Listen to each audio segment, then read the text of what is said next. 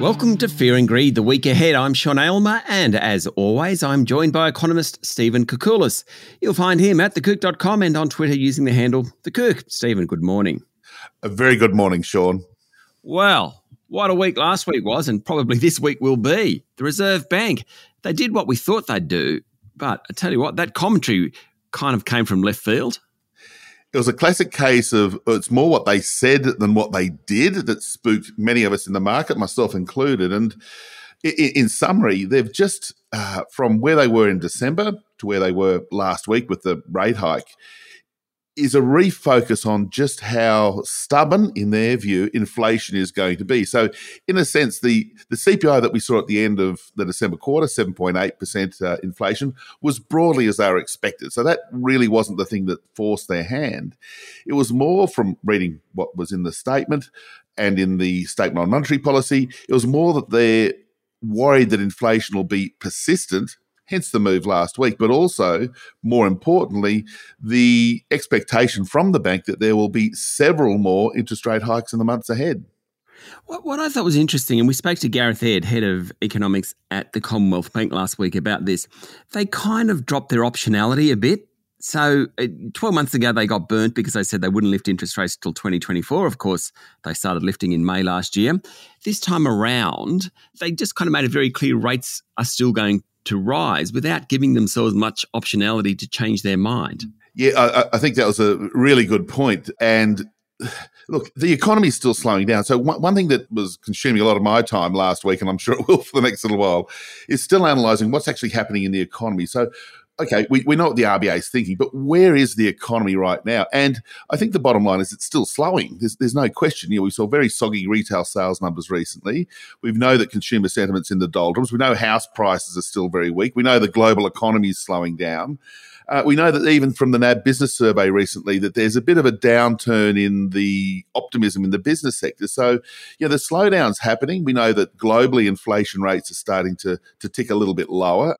So if we do find in, just say, the next 2 months that the economy is very weak, that the proverbial rate hike that breaks the camel's back, so to speak, comes through in the data, then the RBA sort of painted themselves into this position again when, the economy is really weak, and we were signalling that we had more rate hikes to do. That'll be a dilemma that they might have to backtrack on. But look, there's a lot of water to go under the bridge before we get there. Okay, now talking about data and how the economy is going, this week we've got the labour force figures. Critical. As always, we've got the numbers for January. And just for context, month on month, they're often quite volatile. We saw actually a fall in employment in December. So here we are in January. And that seasonally adjusting process between December and January because of holidays and all this other stuff is very difficult for the RBA. That said, the market's expecting something of a rebound in employment, so something like plus 25,000 in employment, and the unemployment rate to hover around 3.5%.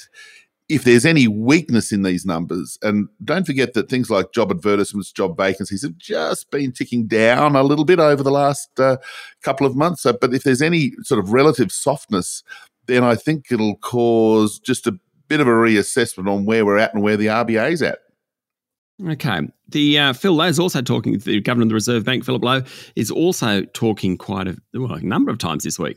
He is. Yes, he's got the Senate Economics Legislation Committee, and then he's got the House of Representatives Standing Committee on Economics. I think it's the latter one that's going to be one that's going to grill him a bit more, because that's sort of more a macro view on where's the economy, what are you doing with interest rates, where's inflation, and that myriad of questions. And I think the House of Reps Committee is actually full of pretty competent people. So he should be sort of putting on his suit of armour, ready for a barrage of tough questions. And fair enough, look, he's making some tough decisions, so he deserves to have that degree of scrutiny. But I guess the questioning and where they'll be trying to tease out, just what the bank is thinking, is this issue on the stubbornness of inflation.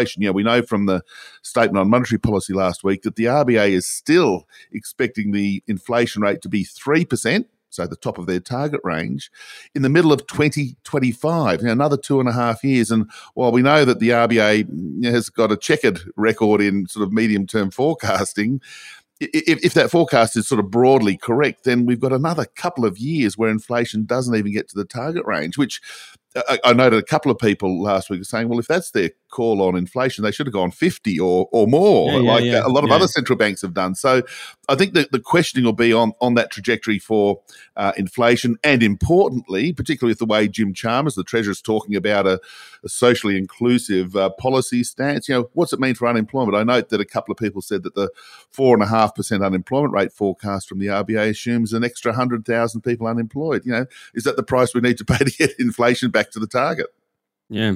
So the $64 question, what is going to happen to interest rates, Stephen? Well, we're going to hold you to this time next year. Oh, goodness me, Sean, that's a tough one. I've got my bag of frozen peas on my bruises from the decision. You're not alone. You are not alone. Well, they've said they're going to hike them.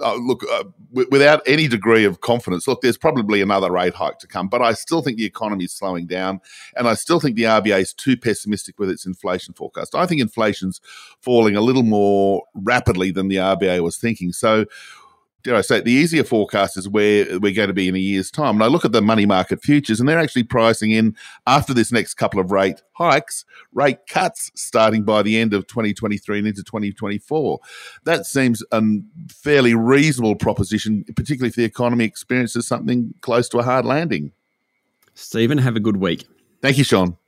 That was economist Stephen Koukoulas, better known as The Kouk. You can find him at thekouk.com, TheKouk, thekouk.com, and follow him on Twitter using the handle The Kouk. I'm Sean Aylmer, and this is Fear and Greed, the week ahead.